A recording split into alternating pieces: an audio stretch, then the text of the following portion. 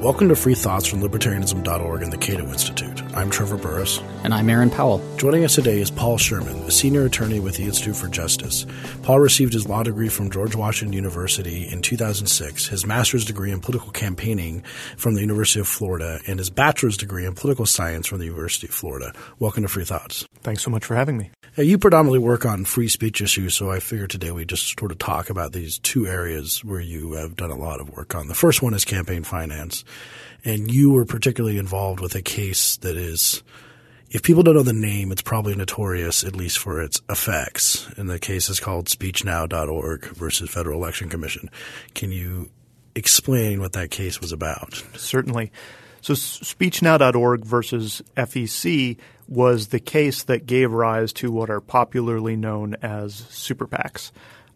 The Institute for Justice co-litigated the case with a group called the Center for Competitive Politics. And basically what the case was about was this anomaly that had existed in the campaign finance laws since the 1970s. It had always been legal for individuals to spend as much of their own money as they wanted on political speech. So if Bill Gates wanted to, he could spend $1 billion on political advertising. But under the Federal Election Campaign Act, if two or more people got together to do the same thing, they were limited to putting in $5,000 apiece. So Bill Gates can spend $1 billion. You and I collectively can only spend $10,000. And we took this to the federal courts and we said this just doesn't make any sense. In fact, if the campaign finance laws are about trying to prevent the skew of big money in politics, this seems to empower billionaires at the expense of other people. What does collectively mean in this case? Is it so two people come together and each pays for half of an ad, or they're coordinating somehow? Right. So anytime people come together and jointly pay for political advertising, that would be them acting collectively. And under the federal campaign finance laws, as soon as they spent $1,000, they were considered a political committee and the contribution limits kicked in.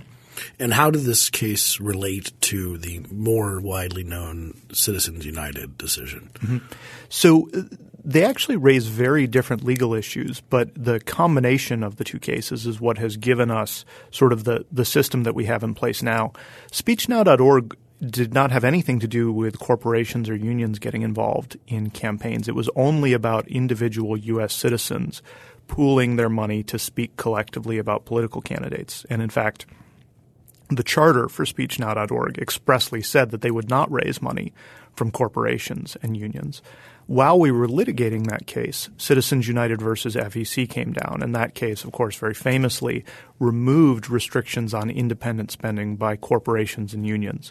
So once both decisions came down, it went to the Federal Election Commission, and they said the effect of these two decisions is that you can set up what are now called super PACs, and they can raise unlimited amounts from individuals, corporations, or unions to spend on independent political speech. Now, you say that this before there was this anomaly that assisted or at least gave preference to billionaires and people like Bill Gates. But now what we have in the super PACs is, so most of these super PACs are not funded by $5,000 contributions. Now you've Bill Gates or Sheldon Adelson or any of these billionaires giving tons of money to the super PAC. So has it actually decreased the influence of billionaires in our elections? Well, I think what it has allowed people to do is it has allowed people of more modest means to leverage their political contributions by joining with people who are able to give more. Because before SpeechNow was decided, if you had only $4,000 to spend on political speech, that really doesn't make any sort of an impact on a national election or on a senatorial election.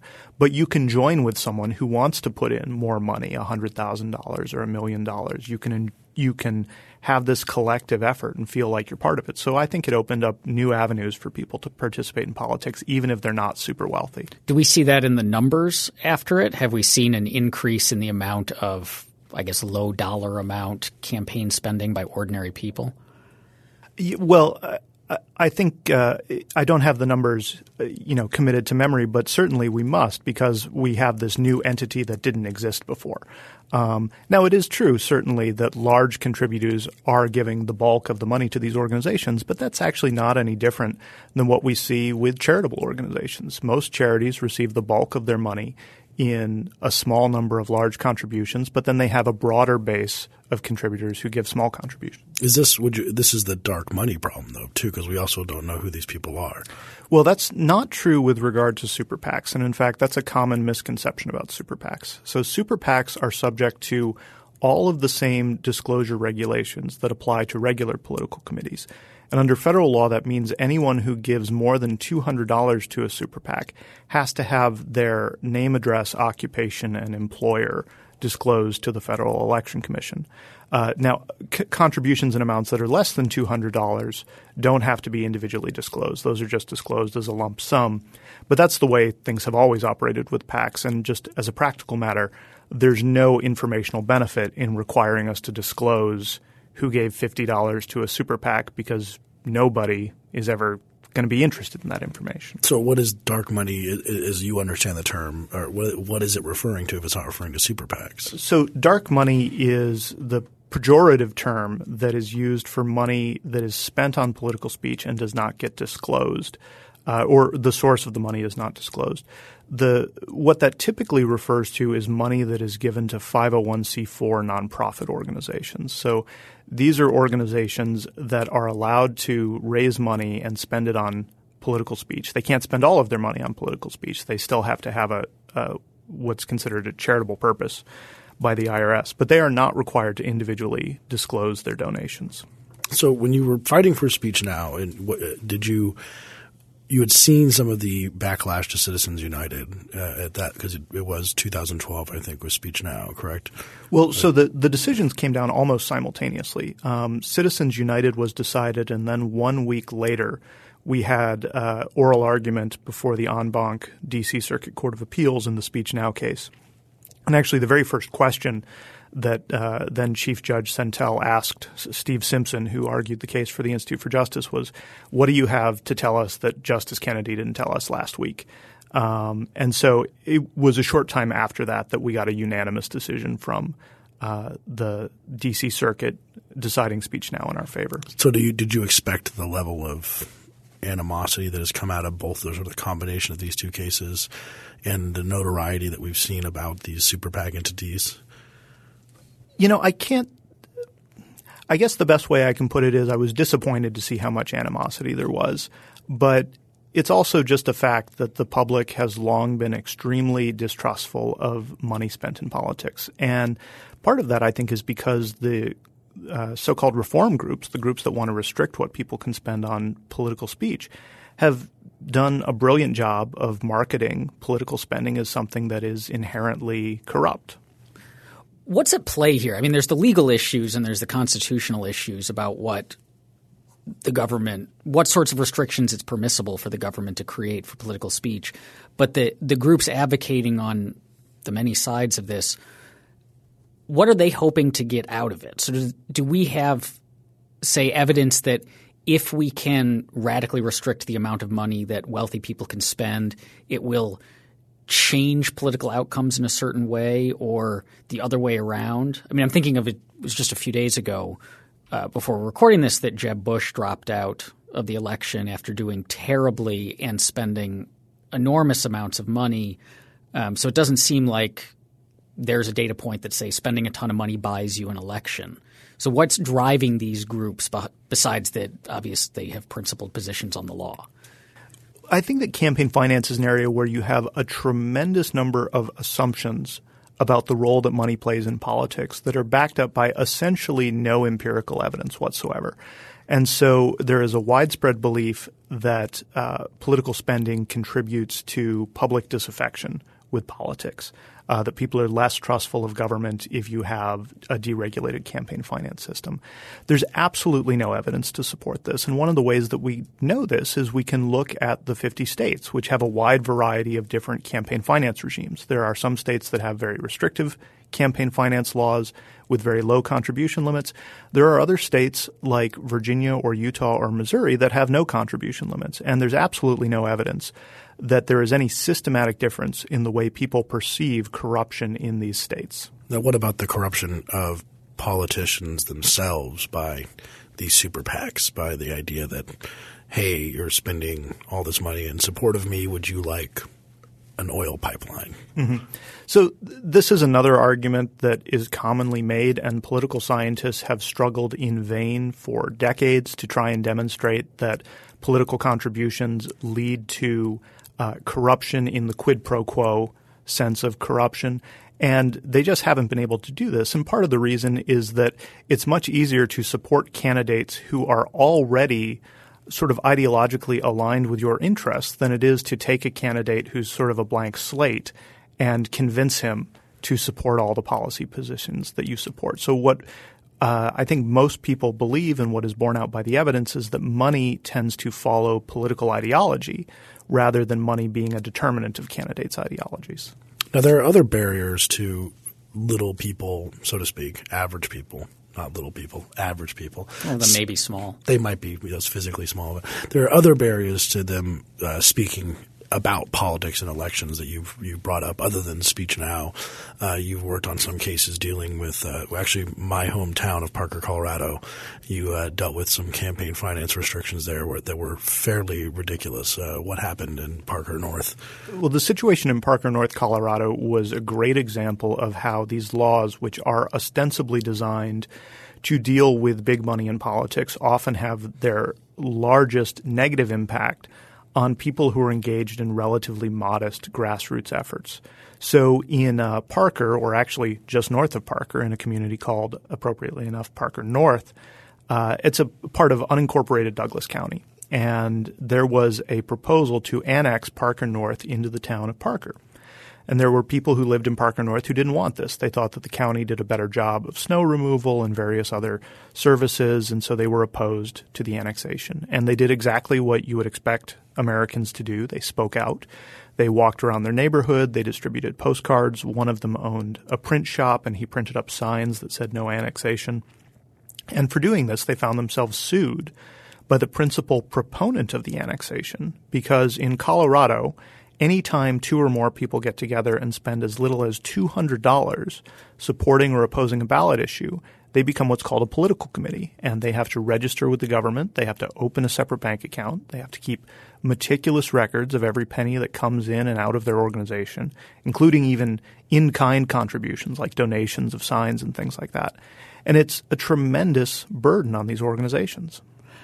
The $200, is that over a certain time period on a specific issue? I mean, so Trevor and I ran a blog together for a long time in our undergraduate years, and we made all sorts of commentary about politics. And I don't recall exactly discussing ballot issues, but we may very well have. We might have, yeah. And we probably spent well over $200 on domain names and server hosting and such. So were we in violation of the law for not registering? Well, I'd have to look at what was on the ballot and when you were speaking. But generally speaking, once something is on the ballot, if an organization over any period of time while it remains on the ballot spends more than $200 advocating its passage or defeat, they become a political committee. Now, we challenged this. We said that this is unconstitutional.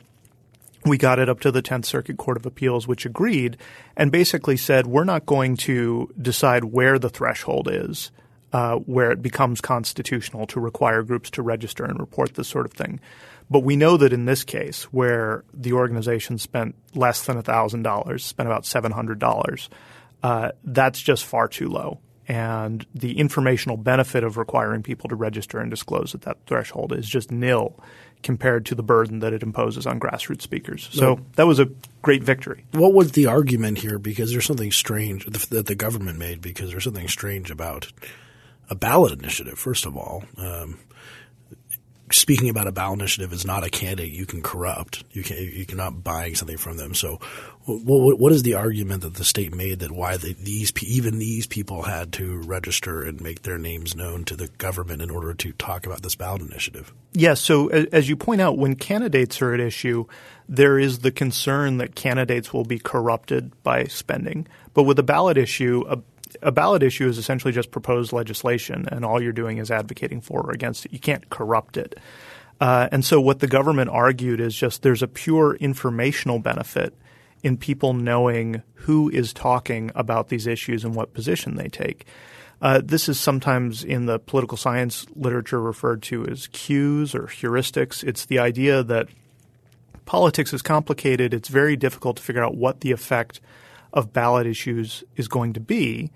And so it's easier if we just tell you who supports each side, and then you can say, well, I don't like this group that supports the passage of this, so I must be opposed to this ballot issue. Or vice versa, I like them, and so I must like the ballot issue. And in your experience, do governments – I know you brought these against more than a few governments, but do they make this argument on any contribution whatsoever? Like $1 is – if you give $1, there's an informational interest in knowing who you work for, so the voter can use that as a heuristic. Yeah, and that's exactly the argument that governments make. In fact, we challenged a similar law in Florida, which unfortunately was upheld.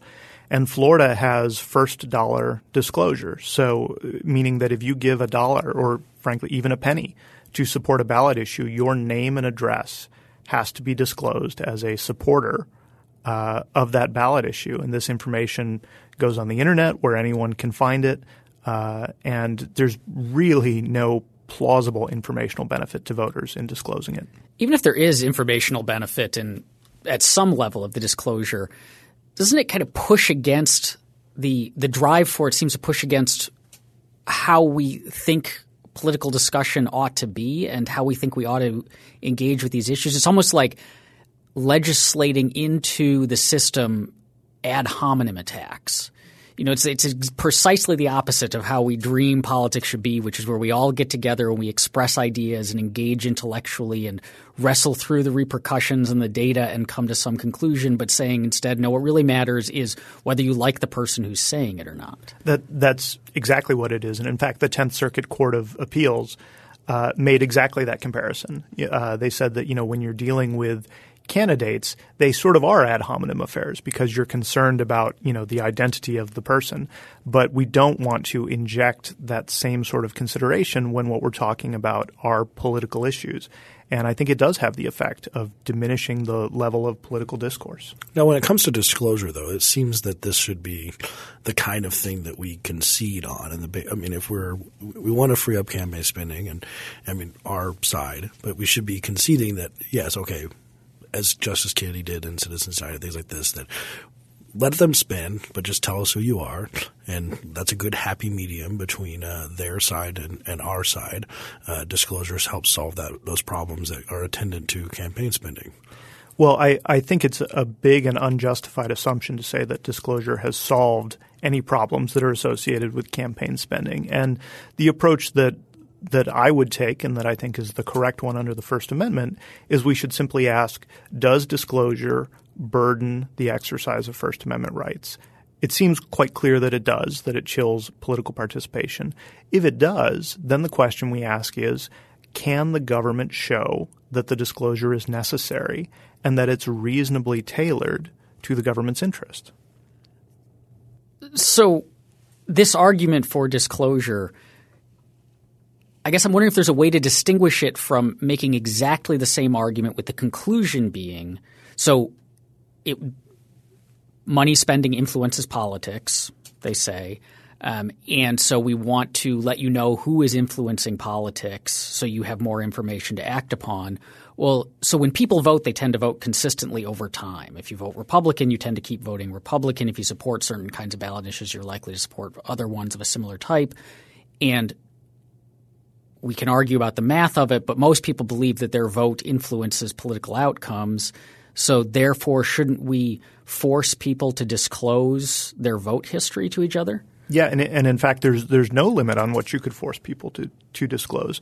I mean, certainly there are people who, if they knew that a majority of Latinos in their community supported a particular ballot issue, they would be opposed to that ballot issue.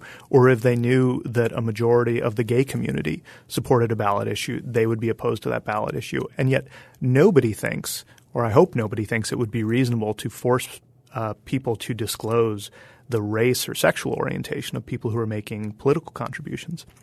And so it's not clear why we also need to know their occupation, their employer, or their name. Are we seeing any judges or circuits or districts out there really scrutinizing disclosure at all? Because as you said, if it would seem to me, if the 10th Circuit says that we have this heuristic device and we can use these to make our vote. Well, then you could have limited disclosure where people just disclosed what party they are or whether or not they work for a labor union or things like this. But instead we have them disclose their name and their address, which seems to not actually pair up with what we're trying to get out of them. Is any court out there that you have worked in front of really looking at this closely?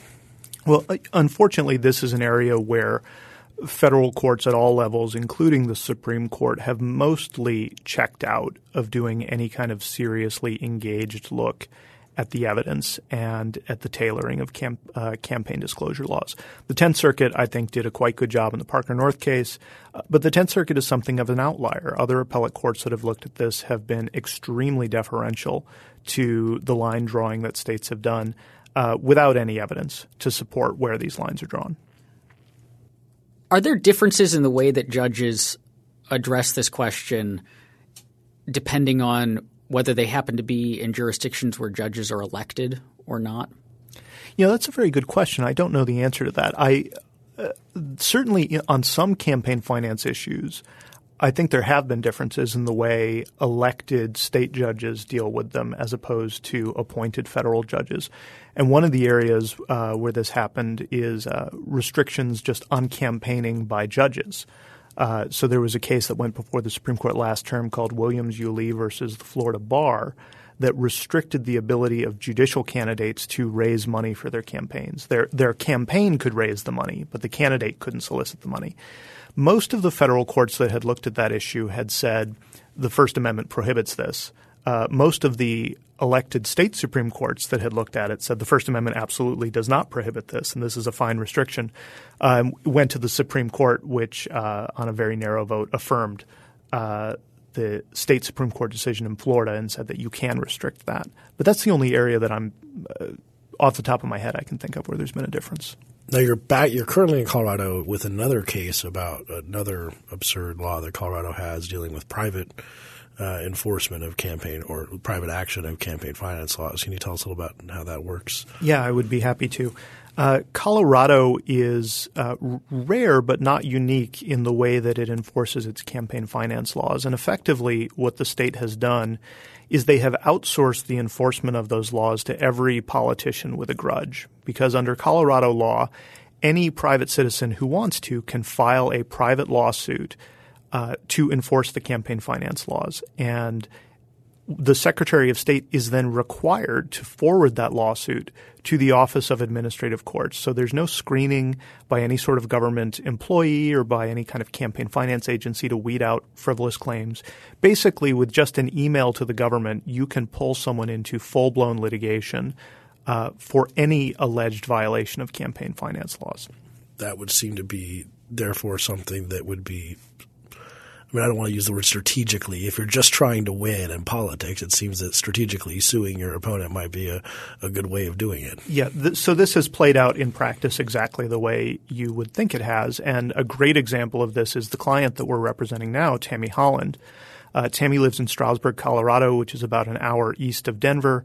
And she is a mom who is very concerned about the effect that Common Core curriculum is having in her school district. And so to voice her opinion on this, she took out a series of newspaper ads in the I-70 Scout, which is her local newspaper, just talking about Common Core and her complaints about it. And all of this was fine until last September when the school board election was coming up. And she took out 2 ads in the paper that said, there's an election coming up. We have some new candidates running this time challenging the incumbents.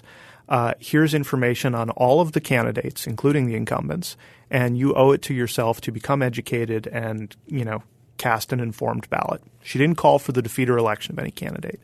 And yet she found herself sued twice by members of the school board who were upset with her ad. First, the superintendent of the school district, and then when he withdrew his lawsuit and she refused to drop a counterclaim for attorney's fees, she was sued again by the president of the school board. And this was so the case is – it's not them referring her case to the Colorado Elections Commission. It's them suing her specifically? Right. So what happens is they file a complaint form with the Colorado Secretary of State. And under the Colorado Constitution, the secretary is required to immediately forward that complaint to the Office of Administrative Courts, which then treats it as full-blown litigation. People have discovery rights. They can take depositions. And then you have judges on the Office of Administrative Courts, which primarily hears workers' compensation claims, deciding complicated campaign finance lawsuits that are fraught with tremendous First Amendment importance. So you're claiming this is that the whole endeavor of allowing private enforcement like this without any screening is itself unconstitutional? Yeah. This is a system where the process is the punishment. And the effect is people who would get engaged in the political debate don't, because they have essentially no protection. Someone can file even a frivolous complaint against them and force them to defend themselves in court. So before we move on, I guess to our second topic, I guess the end result is, would you say that anyone listening to this who wants to, wherever they are, in the United States, who wants to speak about elections or do something like your client, take out an ad, should they consult a lawyer first? There's a joke about the McCain-Feingold law. So its official name is the Bipartisan Campaign Reform Act, or BICRA. And the joke that campaign finance lawyers tell, and you can see what a great sense of humor we have, is that BICRA stands for Before Campaigning, Retain Attorney. If you talk about politics in America, particularly in the context of elections, if you talk about candidates, if you talk about ballot issues, you are taking a tremendous risk in a number of states that you can be sued, that you can be subject to thousands of dollars in liability, and you never would have expected it. These laws are a trap for the unwary. Now, the other issue that you've been working on recently in the broad area of free speech has to do with occupational speech and occupational licensing. So can you give us just an idea of what that kind of area looks like right now? Sure. So occupational speech, probably the simplest definition is it's just speech that people do for a living. People earn their living by speaking. And whereas in the past most people earn their living by making goods or providing services, today many people are paid for the information or the advice they can provide. And this is everyone from tour guides to psychologists to people who provide dietary advice to even lawyers. A lot of what lawyers do is speak for a living. Interestingly, the U.S. Supreme Court has never squarely addressed the level of constitutional protection that this sort of speech enjoys. And the consequence of that silence is that we have a growing body of law that restricts who you can get advice from, even on common topics of life like parenting or diet. Before we turn to the specifics of these cases and the kinds of scrutiny that speech done by commercial agents ought to get, I just have to ask about the relationship between levels of scrutiny and particularly the First Amendment. Because the argument goes, should it have a rational basis test, which basically means the government gets to do whatever it wants, or should it have strict scrutiny, which means it's really hard for the government to do what it wants? But we're talking about an amendment that says simply Congress shall make no law. It doesn't say Congress shall make no law unless it has a narrowly tailored solution to a very specific problem. It's just a no. And so how do we get from no law to a law, but only if you really mean it? So what I will do now is proceed to summarize essentially all of 20th century constitutional jurisprudence in the course of about 30 seconds. So it is a very difficult question, and I can't really sit here and justify the tiers, nor is it, frankly, in my interest to justify the tiers of constitutional scrutiny that have been developed. But what listeners should understand is that essentially over the last 75 years, what the Supreme Court has done is divide rights up into groups that it looks at very closely and gives a very high level of protection to, and rights that it gives a very low level of protection to. So enumerated constitutional rights, like the right to speak, typically get a very high level of protection with some exceptions under a test that's called strict scrutiny. And unenumerated rights like the right to earn an honest living, the right to keep property, those get a very low level called rational basis review. And then there's a hodgepodge of what are called intermediate scrutiny that applies to commercial speech such as commercial advertising, restrictions on the time, manner, place of speech. The important thing to remember is that all of these are judicial inventions. There's nothing in the text of the Constitution that requires this. And frankly, I would be much happier if we had a system of First Amendment jurisprudence in which everything got a very high level of strict scrutiny type review. Do we see any it seems like what we talked about in terms of campaign finance, it doesn't seem like they're giving strict scrutiny to these laws in campaign finance, and that's right on political speech. Yeah. So one of the things that is constantly said is that there's nothing more central to the meaning of the First Amendment than political speech, and that it should get the very highest level of protection. And yet within the area of campaign finance, we see, I think, three very different levels of judicial review. Restrictions on political spending are reviewed with strict scrutiny, and they are routinely struck down. Restrictions on contribution limits get a type of intermediate scrutiny that's called exacting scrutiny, or sometimes it's called exacting scrutiny. It sounds like we're just like inventing words, distinctions that are hard for me to even parse out. Intermediate versus exacting. Yeah, and I mean, this is a real problem. There are so many types of tests the court has described as intermediate, and they're described in sort of similar but not quite exactly the same terms. And so you never really know, is this intermediate scrutiny decision going to be precedent in a future intermediate scrutiny case in a different area? Because when the court wants to, it just says, oh, that's a different type of scrutiny.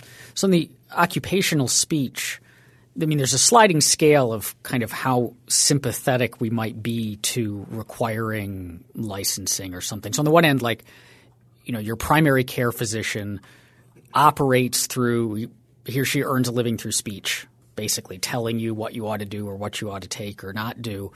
And we could say maybe it makes sense for them to be licensed because if they give you bad advice, it could have very bad outcomes.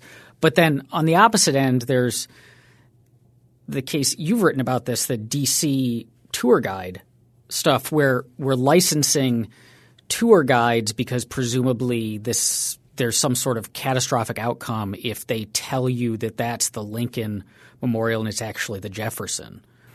Yeah, so D.C. until recently was one of a handful of municipalities that said if you want to be a tour guide, you have to be licensed by the government and you have to take a government-mandated test to prove that you have a certain knowledge of history. We challenged that law, and our argument was essentially that tour guides are storytellers, and the government has no greater interest in regulating tour guides than it does in regulating novelists or stand-up comedians or anyone else who engages in that kind of entertaining speech. And the government's counter-argument essentially was, well, hey, we license doctors and lawyers, so of course we can license tour guides. It's a dangerous view of the First Amendment where as soon as money is changing hands, as soon as you're engaged in a financial transaction, suddenly the protections of the First Amendment disappear. And I assume that behind these tour guide licenses, it's not like these kind of came in because some legislator somewhere had a bad experience or someone thought that this was just something to do. But I mean, it was other tour guides have a strong interest in licensing tour guides because it limits the number that can be there. Yeah, that's exactly what happens. So there are kind of two ways the laws come about.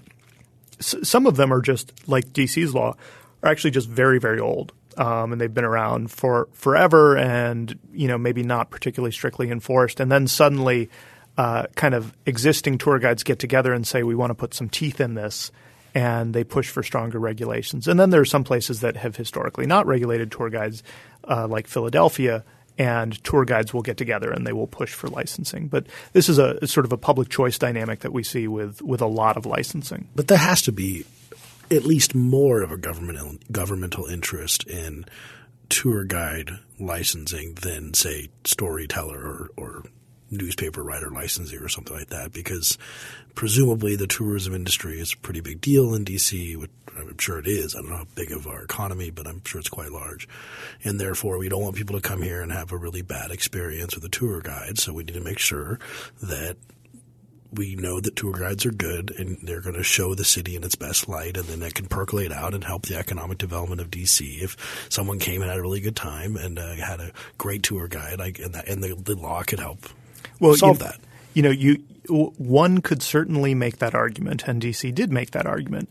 The counter-argument is that some of the great cities of the United States, in fact, the vast majority of cities in the United States, including heavily touristed cities, don't have tour guide licensing, and there's absolutely no evidence that that has caused any problems. So if you want to go to Chicago or San Francisco, you can go on a tour in those cities, and that tour guide is totally unregulated. He never had to pass a government-issued test, and yet the tourism industries in those cities doesn't seem to be suffering as a result. I mean, the other counter-argument seems to be, like, if my Twitter feed is any indication, almost everybody in D.C. is a journalist. And so journalism is big money industry in the district, and probably way more people read journalism produced in the district and are influenced by it than attend tours. And so they might be getting – I mean, they certainly are getting a lot of bad and misleading information. So we should license like Breitbart. Every journalist. Yeah, especially Breitbart journalists, yeah. Well, and of course kind of the classic First Amendment counter-argument to that, and the one that I believe, is that the remedy for speech that you disagree with or that you think is mistaken is more speech. But if the city is truly concerned about tour guides, it does have options available to it that don't violate the First Amendment. And one of the things that the city could do is create a voluntary certification for tour guides. The DC could say, if you pass this test, you can advertise yourself as a DC city certified tour guide. And it could prevent other people from calling themselves that, because that would just be false commercial speech if they were to falsely claim that they have that credential when they don't. That would address the city's concern. Customers who wanted only someone who had passed this test would be able to identify who had done it, and it wouldn't restrict anybody else's speech. Now, what happened in the DC tour guides case? So we lost before the district court, the trial court, and then we took it up to the DC Circuit Court of Appeals, and we got a tremendous decision by Janice Rogers Brown, which essentially said that there's no evidence to support this tour guide licensing scheme. And in fact, it's so obviously unconstitutional that not only would it fail under strict scrutiny, but it fails under intermediate scrutiny. And then the Supreme Court, did they appeal that to the Supreme Court? Or DC did not seek certiorari in that case, so they didn't try to take it to the Supreme Court. When we were litigating that case, we were simultaneously litigating a similar challenge in New Orleans. We lost that case before the Fifth Circuit Court of Appeals, so there's actually a circuit split on this issue right now. We tried to get the court to take the case, and they declined. We are currently challenging other tour guide laws in Savannah and in Charleston, South Carolina, and it's our hope that one of those cases will allow the Supreme Court to review this issue. What's involved in getting a tour guide license? So in most places with tour guide licensing, you have to take and pass some kind of multiple choice test, which is usually just whatever random assortment of picayune facts the test creator thinks would be relevant. And in fact, in one of our tour guide cases, I can't remember now if it's in Savannah or Charleston. I think it's Savannah. The woman who designed the test is a professor at a local university. And even she says, like, this is a terrible test for judging whether someone would be a good tour guide. It's just basically random facts about the city that I pulled out of a book. And one of the things about these laws that's particularly pernicious is there are different kinds of tours. People may want to give a tour of Charleston, South Carolina that focuses on, the legacy of slavery in the South. Or some people give tours that are not historically related at all. They give culinary tours or even ghost tours. They talk about famous ghosts in Savannah. The government doesn't test that sort of information, and no one should have to take a test before they can talk about it. Now, how does the interplay between the occupational speech cases work with the current state of occupational licensing law and commercial speech doctrine? Because some people might say, okay, well, you're just trying to undercut licensing in a different way. And we used to have this system – this is not me saying this – but we used to have this system in the Lochner era where all these economic laws that were protecting workers, including licensing laws and things like this, were struck down and protecting consumers. And so now you've just come up with this free speech argument and you said, okay, well, I'm going to attack this on free speech rather than licensing. Is that true? Well, no, because there is no occupational licensing exception to the First Amendment. I mean, what we are really dealing with now is the fact that technologies have changed and the types of ways people earn their living have changed. We have done occupational speech cases that involve real estate listing services where people want to put up for sale by owner websites. And the government says, well, if you want to do that, you have to be a licensed real estate broker, even though basically all you're doing is putting up an online classified ad. And with the growth of the internet, more people are communicating with people in multiple jurisdictions. So not just in their community, but people are reaching out and giving information and seeking information from people all around the world. So, for example, we had a case in Texas involving a veterinarian named Ron Hines, who was retired, and he gave veterinary advice to people, most of whom were outside the United States. And Texas said you can't do that unless you have physically examined the animal to which the advice pertains, which as a practical matter means that pet owners who live in places where they are not served by local veterinarians have no access to this kind of information. And the question is, should the First Amendment protect that? I think it should. Well, in terms of trading information too, you could argue that Uber is merely an information trading system where you are allowed to communicate with someone who might want to give you a ride, and they're allowed to communicate back. So would you say that there could be a First Amendment claim against cities that are trying to put Uber out of business? They're just trading information. I mean, via an app, but still trading information. Well, so the actual driving of the cars obviously would not be trading information, and the government could regulate who can drive cars and under what conditions without offending the First Amendment, although they may offend other provisions of the Constitution.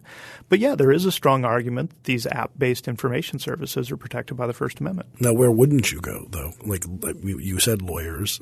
Lawyers speak for a living. Doctors, some doctors speak. Some of them do other things like cut people open, but doctors do a lot of speaking. Interior decorators do a lot of speaking.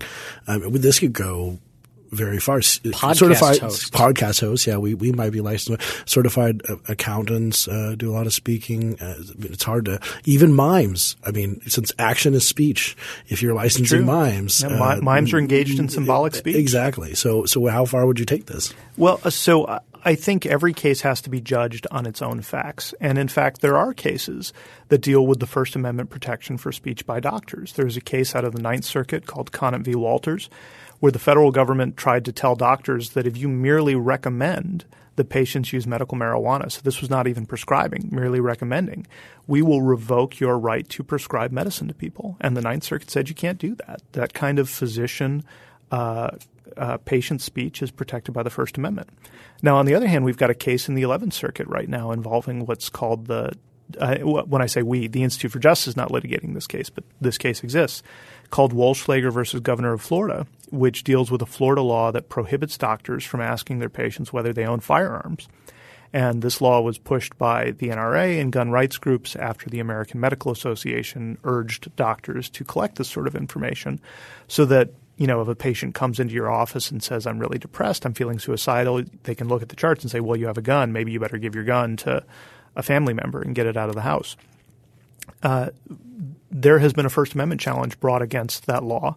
It is now going up before the en banc 11th Circuit. It was previously upheld in 3 different opinions by the panel in that case. So the notion that doctor's speech or even lawyer speech should be protected by the First Amendment isn't all that radical. Now you actually have a doctor-ish case. At least a psychologist case having to do with advice in, I think, the Fifth Circuit? Well, this was in Kentucky. We represented John Rosemond, who some of your listeners may have heard of. He's a nationally syndicated newspaper columnist, and he lives in North Carolina, and he is a licensed psychologist in North Carolina. And he writes about parenting issues, giving people advice on how to deal with the challenges of raising young kids or teenagers. And a couple of years ago, he wrote a column responding to the parents of a highly spoiled underachiever, as they described him. And they were upset about their teenager and they just didn't know what to do. And so John wrote this column where he said, you need to take away your kids' electronic devices, take away all his screens, and don't give them back until the kid shows a sustained improvement in his behavior and his grades. Now, you can agree or disagree with that advice, but I think everyone can admit it's well within the mainstream of kind of contemporary American parenting. When he wrote this column, he was contacted by the Kentucky Board of Examiners of Psychology. Now, keep in mind, John lives in North Carolina, but his paper was syndicated in Kentucky. And the Kentucky Psychology Board said your newspaper column is the unlicensed practice of psychology because you were responding to a specific person's inquiry for help about their kid. We don't even know where the parents are from, like whether they were from Kentucky or wherever. So it's a very radical position, but it is kind of the logical outcome of the belief that occupational speech enjoys no First Amendment protection. Now, thankfully, we took this to court, and the district court said that the board had clearly violated the First Amendment and enjoined them from interfering with this column in the future.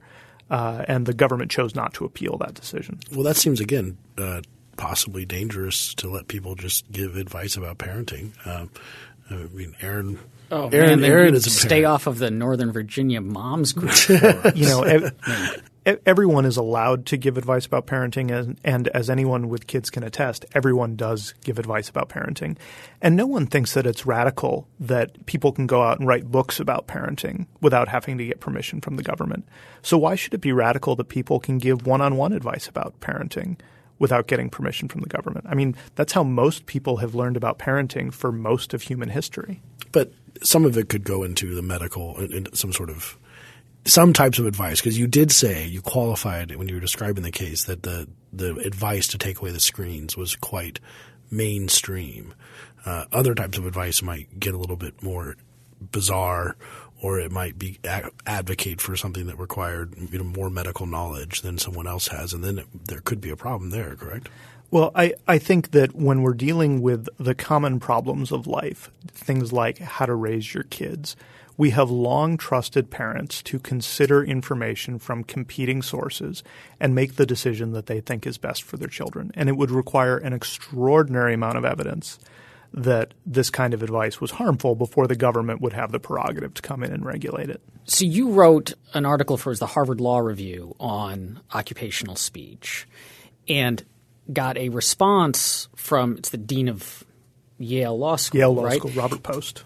And so I was going through that, and I was struck by how it wasn't just that the argument was happening on the level of like if a given type – like are there genuine interests here in protecting people from bad information, and how should the government protect that, and is this an effective way? But this like fundamentally different notion of the state and how it operates and what our relationship is to it, and almost like a baffling lack of understanding of how this stuff might play out in the real world. So I was struck in particular at the beginning of it that the dean writes – the dean is really up in arms that the D.C. Tour guide stuff was struck down, and this was the Edwards decision. Yeah. And so he quotes from the Edwards decision, but then he says, as if this is like a self-evidently bad thing, Edwards puts the constitutional burden of justifying regulations of marketplace speech squarely and onerously on the state. Yeah, astonishing, isn't it? As if like, well, where else is it supposed to rest? Like, of course, if I tell you can't do something, it ought to be up to me to say like, and here's why. Yeah. I don't understand. It's like a totally alien worldview. Well, and so – as a libertarian, I am totally on your side. And I think that and this is something that the Institute for Justice argues, is that when the government wants to restrict people's liberty, no matter what domain it's restricting it in, the burden should be on the government to justify why it is doing that. Now, there are a lot of people in the legal academy who disagree with that quite vehemently, even when we're dealing with situations of enumerated rights like the First Amendment. And this is an example – sometimes people wonder like, well, why does legal philosophy matter? And, is it really all that important? Shouldn't we just be concerned about the facts of individual cases? This is an example, if you read Dean Post's article, where the philosophy behind his ideas is outcome determinative. If you take a more libertarian approach and you think that the government should have to justify burdens on speech, you're going to come to I think the position that I articulated in my article. Dean Post's idea is that the First Amendment is a much more instrumental thing, that it's not really about protecting liberty because liberty is good, but that it's about protecting democratic self-governance and the ability of people to kind of instantiate the will of the majority into law. And so if that's what your theory of the First Amendment is, you're going to restrict lots of speech that you think gets in the way of that. It is the title of his article is telling Adam Smith's First Amendment. It could be free speech. Yeah, Adam Smith's First Amendment, which again, the attack he puts on that is not really looking at what we've been talking about today about, let's look at the law, let's look at the burden, let's see if it actually advances this burden we've been talking about in campaign finance and in occupational speech, and then we can have a discussion. It's more throwing bombs about, you're just trying to be a laissez-faire and you're trying to for free markets, and you're trying to do a backdoor onto free markets, resuscitating Lochner, not even acknowledging that some of these laws maybe deserve some even any scrutiny whatsoever. It's bizarre. And frankly, Dean Post's position is difficult to square with the last 20 years of First Amendment jurisprudence.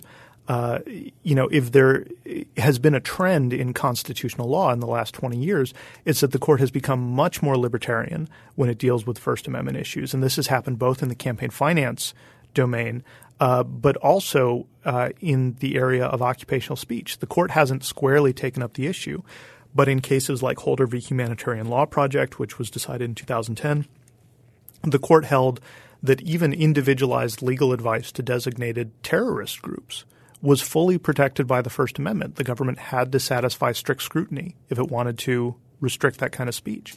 It's very difficult to square those trends in First Amendment jurisprudence with Dean Post's view of what the First Amendment protects.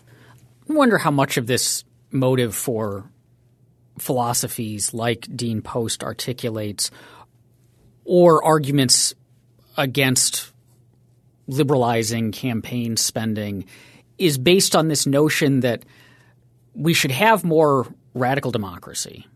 And so we should stop anything that might limit the people enacting their will, but that we're quite certain that if the people could enact their will without any of the fetters that spending or these dastardly laissez-faire purists want, that it would match what I want. That Dean Post is presumably – I'm going to throw a wild guess out here – is fairly progressive in his politics. America does not tend to be as progressive as the staff of Yale Law School. And the reason for that is because billionaires are spending all sorts of money, PACs are getting in the way, we don't have enough regulations protecting the interests of the common man, and so America would be a progressive paradise. Whereas, do you want to limit the Constitution if we end up with President Trump? Like, it always seems to be that it's based on this the people agree with me therefore as opposed to – They would agree with me. They would agree with me therefore as opposed to like – because the problem with democracy is democracies can decide on some pretty abhorrent stuff, and the Constitution is meant as a check against that. I agree with everything that you've just said, and I'm so glad that you brought that up because I think the big myth behind campaign finance law in particular is this notion that there is a general will and that we can uncover it, we can measure it, and that the general will corresponds with the political outcomes we get when we have my preferred set of campaign finance laws in place. And really, I think it's an insulting view of the American voter because basically it's saying that the voters who disagree with me, who are led to the wrong, quote unquote, wrong conclusion by this speech, are all rubes. They can't figure this stuff out. Of course, me and my political allies, none of us are rubes. We've figured it all out. Well, I mean, the staff of Yale Law School is a bunch of smart people. Yeah, no, they're smart people. But if we wanted to say, well, we should just be ruled by smart people, we could call that a lot of things. I don't think we would call that democracy. And so I think it's ironic that these people wrap themselves in the mantle of democracy. I actually got at a party before Christmas.